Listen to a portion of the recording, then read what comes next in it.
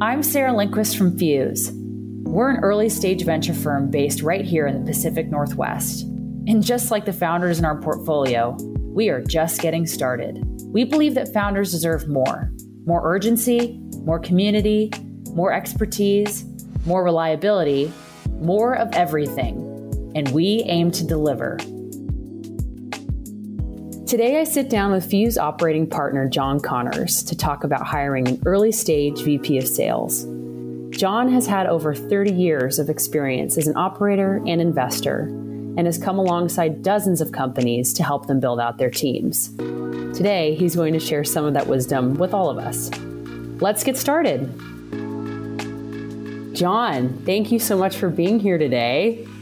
Thank you, Sarah. It's a pleasure to join you on this audio cast. Yeah, well, you've certainly seen and experienced a lot along your path, so I'm super excited for you to share your perspectives on the journey and appreciate you sharing some of that wisdom today. Oh, it's so fun to be here. Thanks for the opportunity. Absolutely. So, John, hiring is hard and very critical to get right, as you know, and have experienced in many different realms throughout your career and time as an investor and an operator, and especially with your sales leader at the early stage. So to start things off, can you actually quickly explain the difference between a VP of sales and a CRO, as I'm sure some clarity would be required? Yeah, it's a really good question. The CRO title is a relatively new role definition. Generally, it describes the most senior sales leader in an organization. But it's a relatively new title, and it's one that I think most sales leaders in organizations, regardless of size, it's the title they want. But the real difference, I think, between a VP of sales and a CRO is a VP of sales is probably the first sales leader you're going to hire in your company. And you may have to give the CRO title just because that's become the kind of the coin of the realm title. Oh, interesting. For the top salespeople. But I think of the difference as being a CRO is generally someone who runs the entire sales go-to-market effort and is usually the leader of other managers. And when I think of an earlier stage company, what you're really hiring is the first executive in charge of sales. And they may have very few employees, one or two to start, and be selling primarily alongside the founding team and the CEO. So I think the CRO is the title that's probably appropriate for larger companies, even though you might need to use it for your early VP of sales hire, just because it's become standard.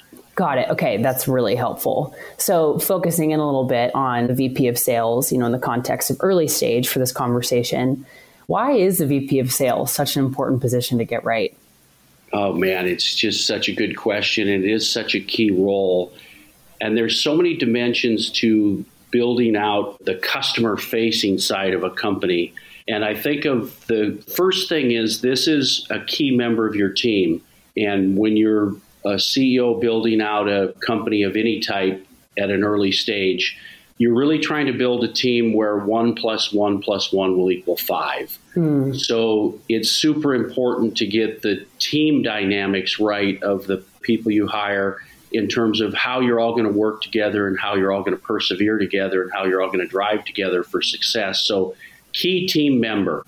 The second thing is this individual will probably be the primary external face of the company. Other than a sales-oriented CEO or a particularly extroverted product founder, this sales leader is going to have more customer and external facing interactions on behalf of your company and your brand than anybody. So that's very important. The second thing that is really key once they're on board, besides the culture fit, besides the role they play externally, is this individual be really key to helping to figure out product market fit and really key helping to figure out signal from noise from customers. And in the early days of a company, you get a lot of input from external contributors, whether it's potential customers, whether it's people who have a point of view of your company, whether it's people you know. But there's a lot of noise, and the VP of sales or CRO is going to be really key helping to define with clarity, product market fit and customer value, and separating the signal from the noise that you're getting from your early sales efforts. The other thing that's really important to consider as a founder or founding team, this sales team and go-to-market team, if you're successful, is going to be the largest part of your organization. So more people will be hired in a go-to-market function if a company's successful under most business models than any other part of your company, whether it's product or marketing or finance or operations. Most likely the sales team will be the largest organization you have.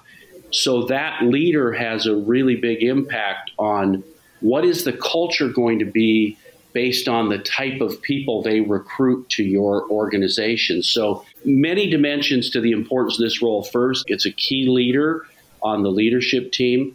It's key for product market fit and getting signal versus from noise. Yeah. And it's really key in terms of what kind of culture is this company going to have as this leader hires probably the largest number of employees into the company, into the go-to-market function. Oh, that's excellent. That's really helpful insight, John. It would actually be really interesting. You've worked with a lot of startups throughout your years as an investor, and I'd be curious, can you share an example about a prior experience where you've seen a VP of sales completely change a company's trajectory? Be curious if you have any fun anecdotes there. I just feel so fortunate and blessed to have had the number of experiences I've had over the course of 30 plus years of working in tech. You know, it's hard to identify one person and say, okay, that person was the person responsible for the results of a team or the results of an organization solely. But gosh, there's a few examples that really come to mind of just exemplary leaders in early stages who made a tremendous difference at different stages. And I think back to one of the earliest sales leaders I got exposed to in my technology career was a gentleman named Michel Lacombe. And he was hired by the general manager of France, Bernard Vernier, to run sales for Microsoft France. And the way Microsoft organized, it was really brilliant. Bill Gates was a very successful CEO and a very good manager. And the team did a very good job in building the international organization in that each country was its own profit and loss and its own territory and had a general manager. Well, Bernard was the first GM of France in the early days, and he hired Michel Lacombe. And Michel was just a very effective sales leader in that he was analytical, he was great at recruiting, he was great at motivating, but he was just dang good at getting the money. Yeah. And that was in the early days when people were just pioneering the use of both personal computers and applications. Right. And Michel was just incredibly effective at getting the money, and he had a commercial sense that was just incredible. Michel ultimately became the general manager of France, and then he was the president of Europe and died too young. But he was the first sales leader that I saw that just knew how to get the money and had explosive growth year after year with selling new products people had never really used before. A second really good example was Tom Schodorf at Splunk. Tom joined when Splunk was at about just before a 25 million run rate, maybe not even that. But he built the sales organization worldwide and the forecasting process and the discipline of scaling. At that time, it was so critical that the organization be staffed because it was clear there was market demand. And building a repeatable, scalable team to meet that product demand, Tom was just extraordinarily good at it.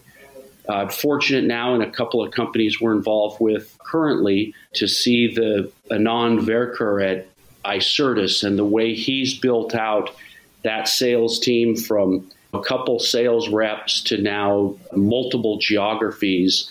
And we've probably grown 50x roughly since we invested in that company in sales. And he has scaled every step of the way with the way he's first and foremost hired talent. And that's really key. And finally, there's a gentleman that's working with us at Carbon Robotics, Eric Scollard. who's just got an incredible methodology and an incredible way of building teams and building process and building enthusiasm for that day-to-day energy you need in order to really scale. I've had so many examples, but across those four I've cited, very different individuals, very different personalities, but all the same type of results with the same type of key focus on team, recruiting, talent, discipline, and process. Yeah, that's great, John. And really cool to hear that across each of those examples. So as you reflect on those experiences and what you described earlier, if I'm a founder or CEO and I'm considering making my VP of sales hire, how should I think about the role? When is usually the right time for a VP of sales to come in? Boy, that's a great question. And it leads to a broader second question then is, well, what stage am I at? Right. And I think you have to think of these in stages. But I think for most companies, if the CEO and founders don't have any significant sales experience, you're going to find out really quickly whether or not you have sales capabilities. And you might find out the hard way. And the hard way is you have a product idea, or maybe you have even an MVP or a pre-MVP product, and you talk to a lot of potential customers, and you hear from them what you think is keen interest in your product. And you have good meetings, and they're willing to do more meetings with you and give you more input. But somehow you just can't get that sale contract done. Mm-hmm. And sales is both an art and a science, but part of what you're going to find out if you've never had any sales experience is really figuring out, what is the customer saying? Is the customer signaling buying intent, or are they being polite and giving me good feedback? Or you're probably very interesting people with a very interesting idea, and the larger the company, generally, the more time they have for meetings. And so it's really important very early on that the founding CEO and or founders really assess what is our skill at selling, and are we really getting traction of getting lighthouse adoption or trial or not. And usually people learn that the hard way, that they think they're getting a signal they're not actually getting from a customer. Mm-hmm. If you've been in the sales or in a sales role for some time or in a sales capacity, you've learned to listen to what customers say and then divine their intent. Or you've learned how to ask for the order very concretely and very specifically. And if you've never done that before, you have to learn how to do it. So if a founding team doesn't have any sales experience and they really think they and their investors, or they as based on input, they think they have really found a product and market opportunity, I think it's a very good idea to get that sales leader on early. But you don't want that sales leader to be ramping the team up very substantially until you have product market fit or something that feels like product market fit. Right. And so I think depending on the background, if you're a founder that has good experience broadly, as general manager experience, you've been around a sales process, you probably have a little bit more time. But if you're brand new, you either want to get an advisor that is a sales experienced person or get that person on board early. Then as you grow, that expectation of what that sales leader is going to be responsible for and what their skill sets will change.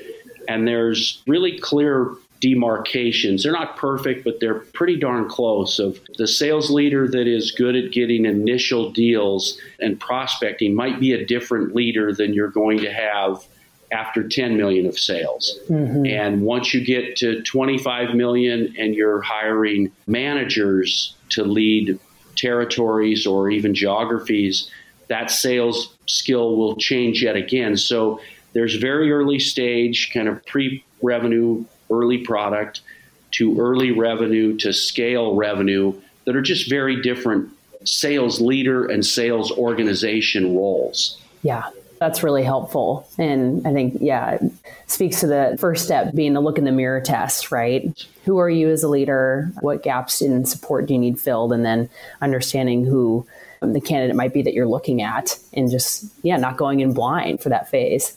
And I've had a lot of experience, particularly in venture, that a founding team is, first it takes incredible optimism to be in this business, to start a business and be a entrepreneur. It doesn't matter what the business is. It takes incredible optimism and drive. Yeah. And the personality types that are drawn to and successful at this are very good at overcoming obstacles. But one of the things that I have seen that can be an issue is many CEOs think they are good salespeople and think that they are making progress with customer activities when they're not. And because of their optimism and because of their drive, coupled with often a lack of experience in the sales realm, they can hear different things than customers are saying, or they think they can will people to buy their product.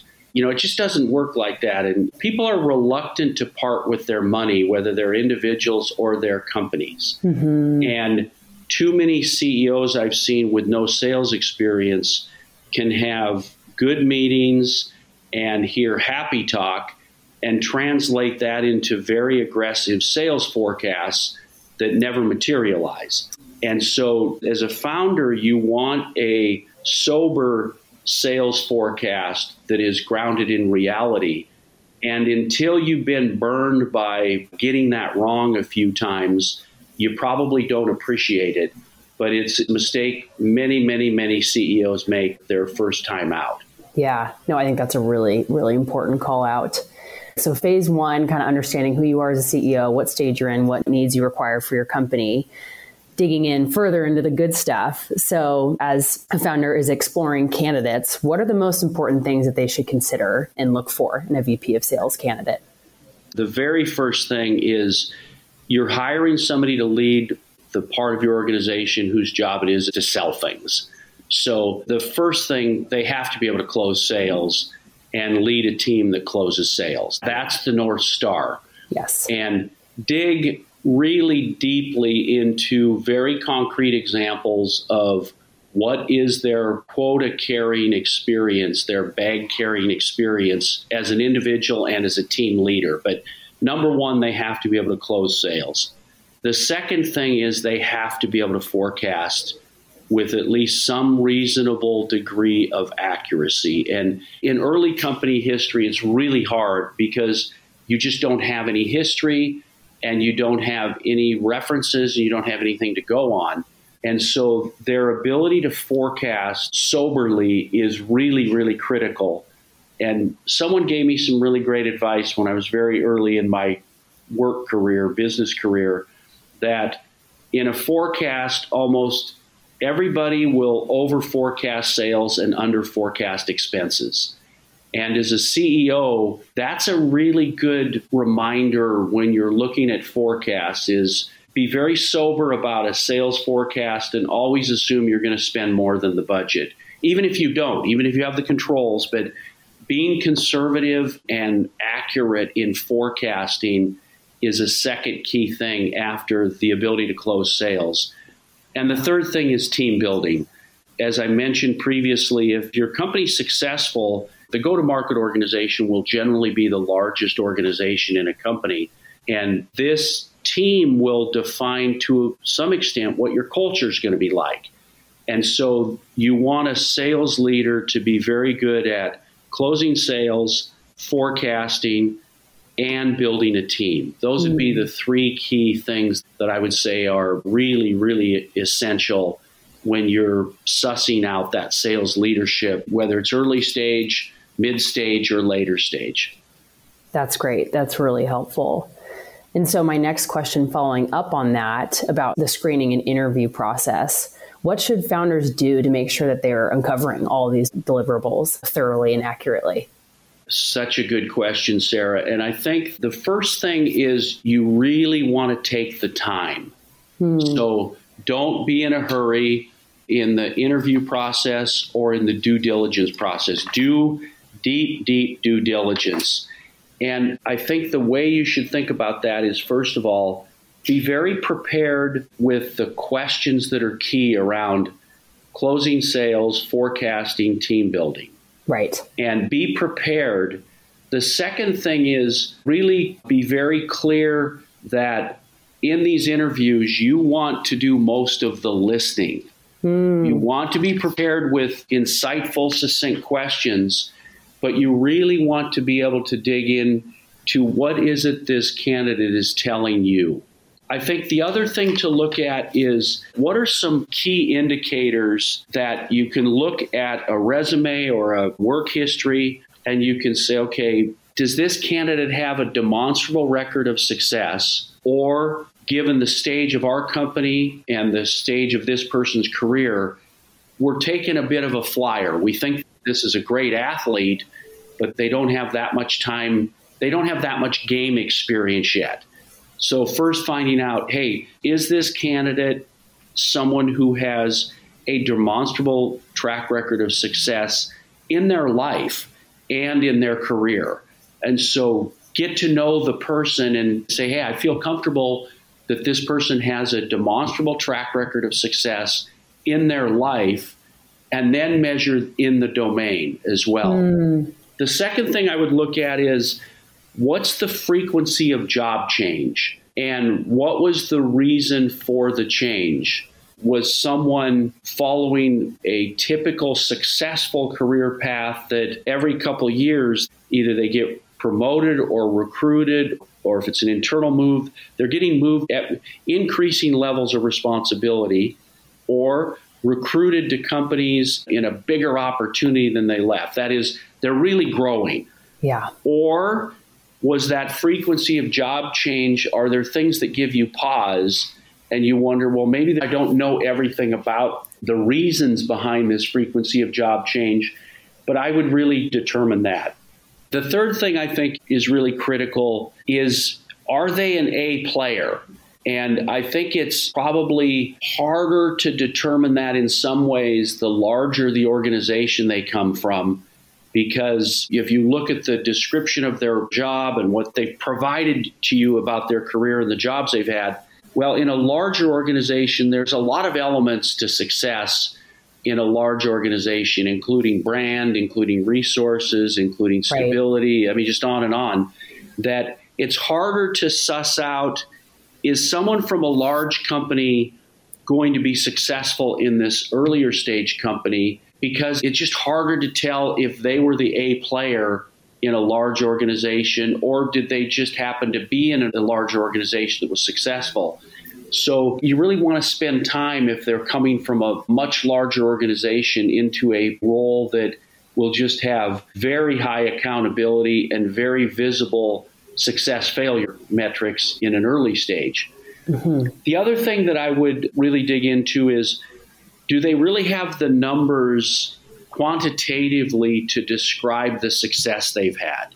So really dig in and really understand, okay, what was the quota for that year that you had this great success for the entire team? What was the region quota? What was the territory quota? What was your quota? Were you given lots of leads? Was it mostly renewal revenue? Was it expansion revenue? Was it pioneering new accounts? So really digging in and understanding with each job, what numbers did they put up? And them as individuals or as their group, because there's a famous saying that success has many fathers. And it's very true. You want to really dig into, okay, what did this individual lead as a sales contributor or as a sales leader to the quantitative numbers that were achieved? I think also you want to spend a great deal of time on the references they provide, and then try to find some feedback from those that would have worked with or be aware of this individual that isn't a supplied reference. Yes. But take the time. And I was particularly impressed recently in the last several years with a reference call that a CEO was performing on a gentleman he was recruiting as a CFO, very successful company. Everybody who listens to this audio cast would know the company if I gave the name. But I was amazingly impressed with the time this CEO took on the reference call with me. I think our call probably lasted well over an hour. Wow. He was incredibly well prepared, but he wasn't in a hurry. And his view was, this is such an important job that I'm going to take the time to do this reference checking very thoroughly.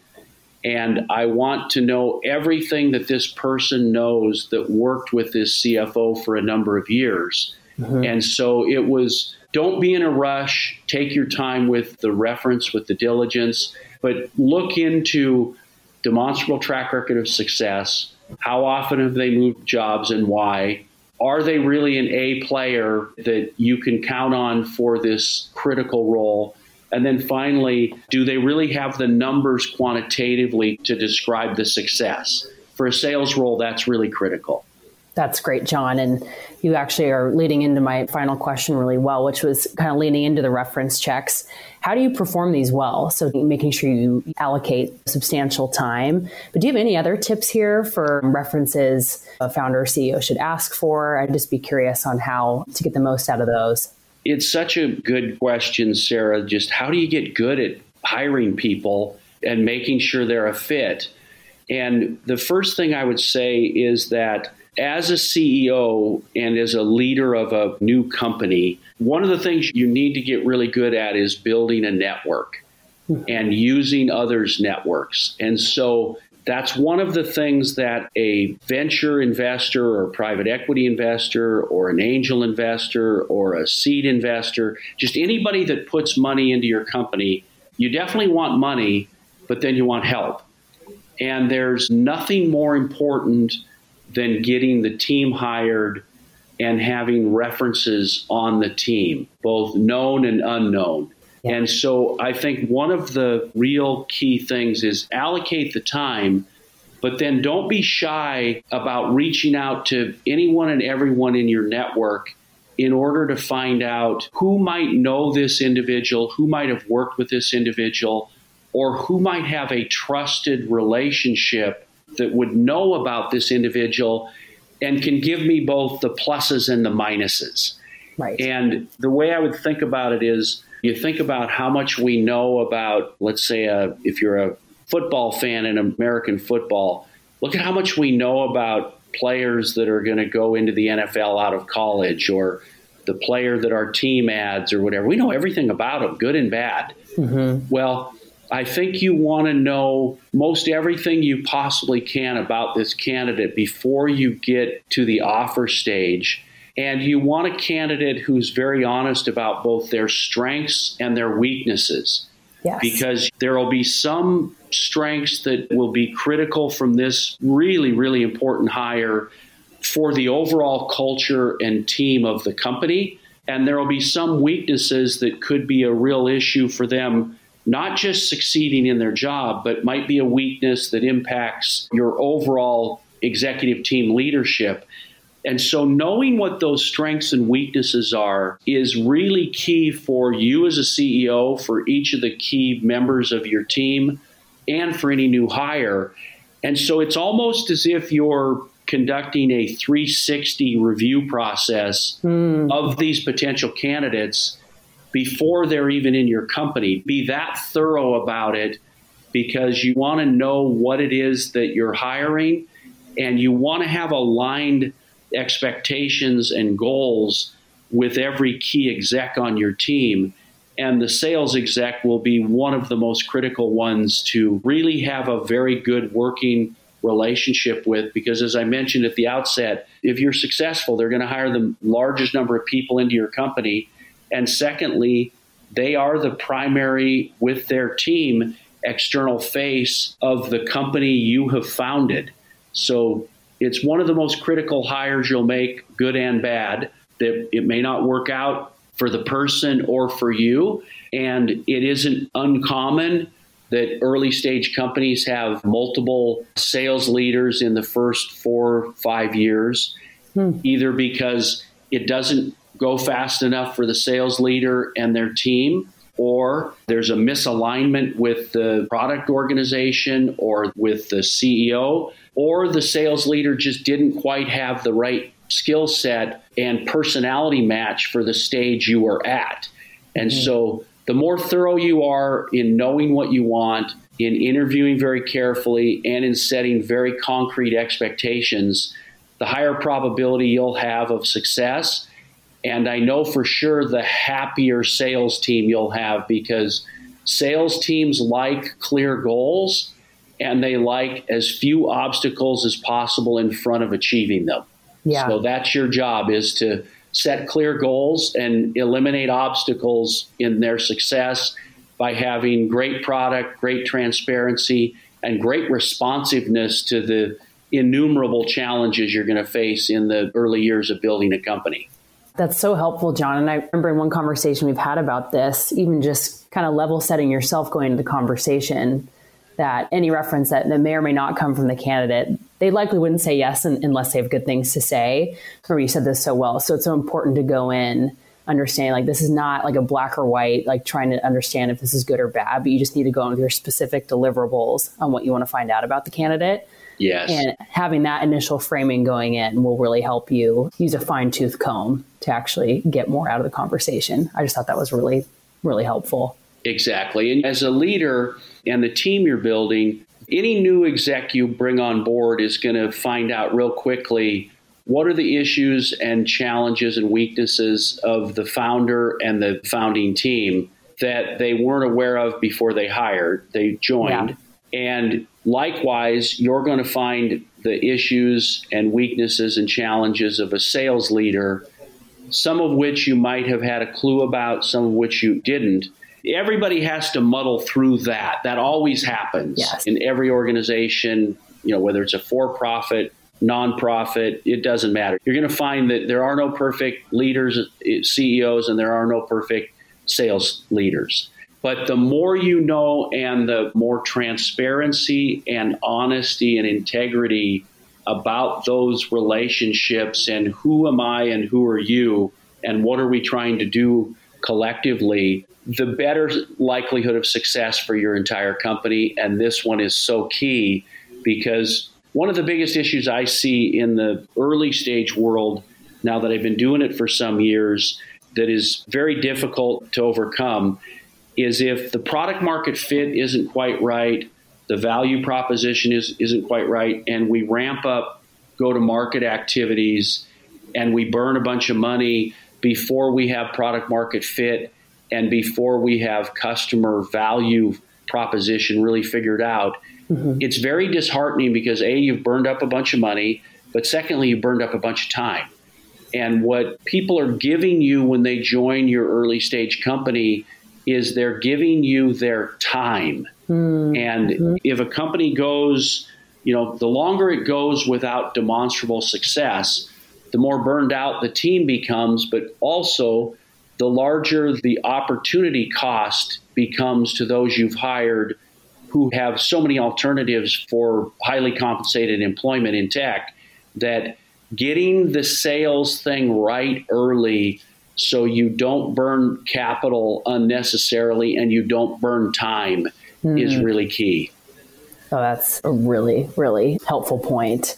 Well, John, this was fantastic. Thank you so much for taking the time to be here and share this. You're so welcome, Sarah, and thank you for inviting me to your podcast. Absolutely. It was a blast. Thank you for joining us, and be sure to check out our next conversation on the hiring journey. Next up, we'll discuss the VP of Product role. Thanks again, and we'll see you on the next one.